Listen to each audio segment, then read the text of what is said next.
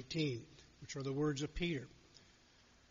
Prior to me reading this, Peter and James have just healed a man who had not been able to walk since birth, and several people around observed this. Seeing this, Peter addressed the people. You Israelites, why are you amazed at this? Why are you staring at us as if we made him walk by our own power or piety? The God of Abraham, Isaac, and Jacob, the God of our ancestors, has glorified his servant Jesus. This is the one you handed over and denied in Pilate's presence, even though he had already decided to release him. You rejected the holy and righteous one and asked that a murderer be released to you instead. You killed the author of life, the very one whom God raised from the dead. We are witnesses of this. His name itself has made this man strong. That is, because of the faith in Jesus' name, God strengthened this man whom you see and know. The faith that comes through Jesus gave him complete health right before your eyes. Brothers and sisters, I know you acted in ignorance. So did your rulers. But this is how God fulfilled what he foretold through all the prophets, that his Christ would suffer. Change your hearts and lives. Turn back to God so that your sins may be wiped away. This is the word of God for the people of God.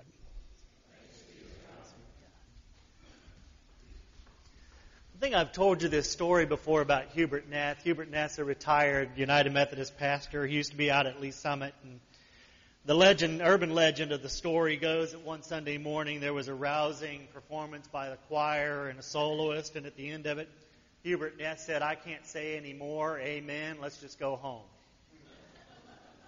That's a legend.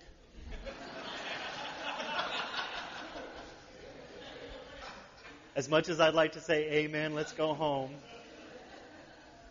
I spent a lot of time on this sermon, you're going to hear it.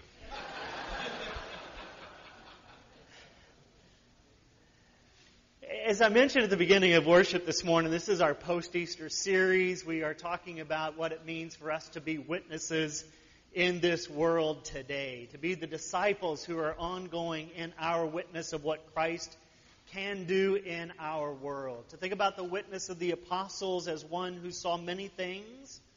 Among those, we saw Jesus' power to care and have compassion, how that is supposed to be a part of who we are as our ethos, as a community, to live together in compassion for one another. This week we're going to look at what it means for us to experience healing and how we are the ones who are powerful witnesses to God's ability to heal body, mind, and spirit. Because I think we all know we live in a world that needs a lot of healing. Amen? We live in a world that is divided by a variety of things, friends. We know that it is acutely aware through the social and the political dynamics of what we experience. It's in our homes, it's in our families, it's next door, it's down the street, it's in our cities. There are people living with pain, and it crosses all the spectrums of body, mind, and spirit. The apostles were powerful witnesses. They saw Jesus' ministry, everything that Jesus did, and they saw him exercise great power, especially in the ability to heal other people. And I suggest to you that that power should still be a prevalent part of our witness. That God is still doing those things today. A few weeks ago, on a Friday night, a living legend in Old Testament scholarship was here in town. His name is Dr. Walter Brueggemann. Now, I don't expect that many of you know him. You may have heard him in passing. Some of you may be pretty familiar with Dr. Brueggemann. But in the world of Old Testament scholarship, Dr. Brueggemann is a big deal. All right? He is like the cream of the crop. There's great Old Testament scholars that are still living today. There's a plethora of them that live around us. I have had the privilege of studying under some of these scholars. But when it comes to the top of the top, Brueggemann's up there. All right? So let me put it this way. Brueggemann is the cherry that sits on top of the sprinkles, that sits on top of the whipped cream, that sits on top of your ice cream, that's inside of the waffle cone. You get who Brueggemann is now? He's the cherry, right? And we had the opportunity to go hear him speak. For about 45 minutes, he talked about prayer. Allie is actually the one that noticed that he was coming in town. She asked me if I wanted to go. Mrs. Hoffman said that she wanted to go as well. So the three of us went. We sat together. At the end of it, we discovered that Cherry was there as well. Brueggemann sat there and for 45 minutes just shared with us his wisdom, his insight on the Psalms and prayer. And then at the end of his 45 minutes, he gave us mere mortals the opportunity to ask him a few questions. And we did our best to ask some provocative and thoughtful questions. One of them was asked of him, and I don't remember the exact context of the question, but I distinctly remember his answer. He said this. He said, people in the world are in pain. And the church needs to stop proclaiming people's guilt and start being a place where people can find answers to their pain. And I had to pause and think about that for a moment. And actually, intuitively, I knew that to be true in many ways. In 20 years of pastoral ministry, I have met a variety of people, and a lot of people have come to me in confidence, and they have shared with me the circumstances of life that they find themselves in, and the anxiety and the pain that they are struggling through. I've heard story upon story upon story of these moments, these things that are transpiring in it. And actually, it still continues. And it's beyond us as well, even at the church. It was confirmed for me in a meeting that I had on Monday. We do our district interviews twice a year for people who are wanting to be in ministry and people who are in ministry. And so Monday, we interviewed some folks who were thinking about coming into ministry. And one of them is a woman out in Lee Summit who is a licensed professional family therapist. And that's one of the things that she said in her interview. She spends day in and day out, hour upon hour, validating people's anxiety and pain. It's prevalent in the world around us. I wonder how many of us, though, are trying to figure out the ways in which we can deal with it on our own. Right? Our pain, the way in which we try to discover some things that maybe we can anesthetize some of it. Right? So we might turn to some things that we know aren't really good for us, but it might provide temporary relief.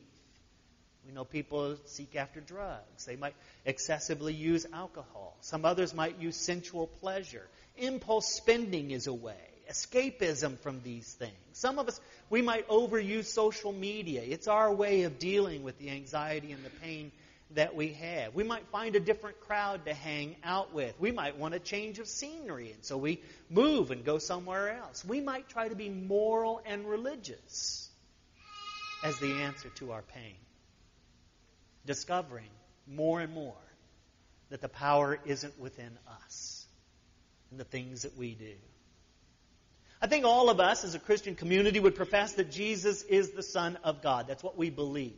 Filled with the power of the Holy Spirit. Jesus was the full embodiment of God Almighty walking on this earth, dwelling among us. And in that powerful presence of God in that worldly time of His day, Jesus had compassion for the people that He saw. The hurting. The people who needed something new to transpire in their lives. And the witnesses of the Gospels and the witnesses of His disciples pointed to this. Tell us of the stories. The moments where Jesus had compassion, stopped, and healed those who came to Him. I wonder if that still transpires today. Let me tell you a little story, maybe to draw this to a point for us, to help us understand what was transpiring, particularly in Acts in this moment. Let's say we as a church decided that we were going to have a new kind of spiritual formation together. We decided we were going to have a new prayer practice. And every day we decided to gather at 3 o'clock in the afternoon here at St. John's. We would come 7 days a week, 3 o'clock in the afternoon. We'd sit down together as a community of faith. We'd sing a hymn together. Maybe we'd read the 23rd Psalm and close with the Lord's Prayer. And that became our discipline and our practice as a community of faith. That's what they did in the day of Jerusalem for this time, right? Everybody came to the temple to pray at 3 o'clock. We decided to do this ourselves. Now, day in and day out, we gather, and our neighbors begin to see us doing this, right? They see the faithful coming to the church at 3 o'clock each day. And one of our neighbors knows of someone that's in need, crippled. Right? They deal with this person at a local ministry. They see him day in and day out, needing of services and of help. And so our neighbor drives down to where this person sits on a corner. And let's say they beg at the corner of Cleaver Boulevard and Prospect because they couldn't get one of the prime spots down here at the plaza. Right? So they go down and they pick this person up and decide, I'm going to take him to St. John's. I'm going to bring him to the church and put him out on the front doorstep. And so 2:45, this neighbor shows up with this crippled person, puts him on our front doorstep, and they sit right by one of our beautiful columns. And you lovely people, as you come for your time of prayer, you walk in. You might give them a little bit of change that's in your pocket, a couple of your $1 bills. We do what we can to help those that are in need. Right? And we do this day in and day out as this person comes and sits at our front doors. Now, most of you know I usually don't come in the front doors. I actually, when I get here at church, I come in the back door down here. I got a little key fob. I walk up to the security thing. I put it goes beep. The light turns green real fast, and I just come in the door. So I hardly ever come in the front door. But one beautiful spring day, which isn't today, but one beautiful spring day, I decide I'm going to walk around the church, and I come in the front doors, and I see the beggar on our front doorsteps. And I look at that person and I say to them, I don't have any money whatsoever, but I'm going to give to you what I do have. In the powerful name of Jesus of Nazareth, you are healed. Rise up and walk. And I extend out my right hand, and he stands up, and he begins to walk around. And next thing you know, he's shouting and dancing and praising God and giving witness to God's power to heal, right? Now, we don't believe that's actually true, do we? Because those things don't happen in the 21st century. That is the scene of Acts, chapter 3. That is what has happened in this moment with Peter and John and the beggar at the temple. As they went in at 3 o'clock to go to pray, they didn't give him any money. They gave him the witness of the power to heal. And he was raised. I wonder how many of us would have the courage to do that ourselves when we encounter somebody beyond who we are. Would we have the willingness to recognize the people that are around us? Because that's what is required of us, to recognize that there are people in pain that are around us. Were we paying enough attention? Are our eyes open enough to see that world? Are we willing to give what we have, whether it be our time, talent, treasure, or just our witness to Jesus Christ? Or will we give them what we normally give? Some of our platitudes. Some of our nice words. Right? You might have heard these periodically, right? It might have crossed your lips, or someone might have said one of these things to you when it comes to one of your pains, one of your struggles. Someone might have said to you, if you pray hard enough, God will heal you. Ever heard that one? Right? Or don't fret. God never gives you more than you can handle. Ever heard that one? Right? Or, I know exactly how you feel. Or, I've been there. I've made it through. So can you. The words that we offer to people. Right? Why aren't we offering the name of Jesus of Nazareth? The one who can heal all things, body, mind, and spirit. The one who can deal with our anxiety and our pain, who can take these things away from us and grant us the life that we are seeking. Why? Margaret and I watch a lot of TV on demand. We watch Netflix, we watch Amazon, and we watch some of the programs through Google On Demand and things like that. And we've become pretty adverse to commercials. We just don't like them, right? And to watch any TV program live is like agony to watch it live. Because you're sitting there pressing the button hoping you could fast forward, but it won't let you, right? So we were watching on ABC On Demand Grey's Anatomy the other night, because ABC On Demand will actually let you fast forward through the commercials. But it's interesting in that storyline, there's a particular character by the name of April Kepner. April Kepner is a doctor who, when she came on to the storyline, onto Grey's Anatomy, she came on as a very religious person who had a strong faith, and it was a discipline in her life. She tried to live out this kind of moral, ethical type of life. She wanted to be a good example, a good witness. But something traumatic happens to her character, and she has this falling out with God that's played out on the screen for several episodes. In the episode that we were watching the other night, she is treating a rabbi, and this rabbi is dying of a severe reaction to an antibiotic. He's laying there in pain and in agony, and in the midst of his time with her, he sees her pain and her agony. She's doing everything she can medically to treat his circumstances. He's doing everything he can to treat the wounds of her soul. And he gets her to divulge what's going on in her life and why she's mad and angry at God and why she's in pain. And she simply says to him that God is not just. There are too many good people suffering through bad things in this world.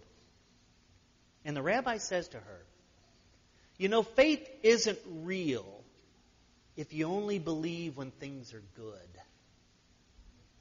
He says you can believe in God, or you can give in to the unjust randomness of life. But what I want you to remember is this: God is not indifferent to our pain. I thought that was powerful.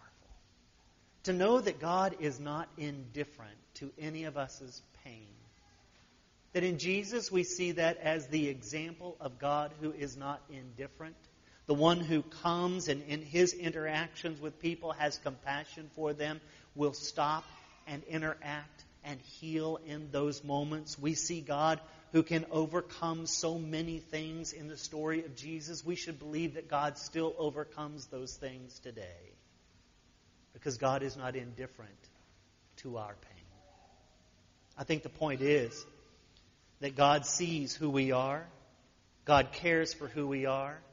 God wants us to know that He is there for us, to strive through and to carry us through whatever we're experiencing, and from that to make us witnesses who can share it with the world, to tell them that the healing power of God still is at work today. So let me ask you what your story is at the moment. Where do you find yourself today? On the pain side of the equation? On the healing side of it? And what's going on in your neighbor's life that you could interact and share in? Is there someone that you know that needs the powerful witness of a disciple that would come and say, Christ is alive. And because Christ is alive, you can be as well. God is not indifferent to your pain, but is there and wants to provide healing. Because we live in a world that needs it. A world that socially, politically, every dynamic that we know of, home, family, next door, in our communities, we live in a pain that's in turmoil. We live in a world that is struggling through these things. And we need a witness. A witness from a community of faith that can share God's good news. Here's what I hope you walk away with today. A couple of things just simply to remember. To be reminded that people, of course, as we know, are in pain. We've talked about that. Searching for ways and places to be able to deal with that in their lives. To be reminded that Jesus saw people in His own time, had compassion upon them, addressed their pain through that ministry of healing. He had eyewitnesses that could share in that in His day. And today we need to be those modern eyewitnesses as well, who are sharing with the world God's healing power, the church. A place that helps people deal with the pain that they are going through. So here's your invitation for today. Let me ask you simply this. How are you participating in being an eyewitness to God's power to heal? Who are you in ministry with? Who are you sharing with in their story? How are you recognizing what's going on in their life? Are you paying attention to what's going on? Are you willing to get involved? Are you willing to share with them the name of Jesus Christ?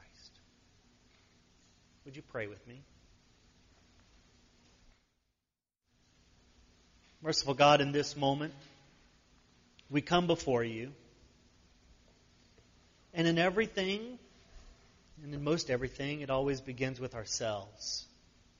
And in this conversation with you, we come, each as individuals, thinking about our own anxiety, our own pain, the moments where we have struggled through and the moments where you have carried us through.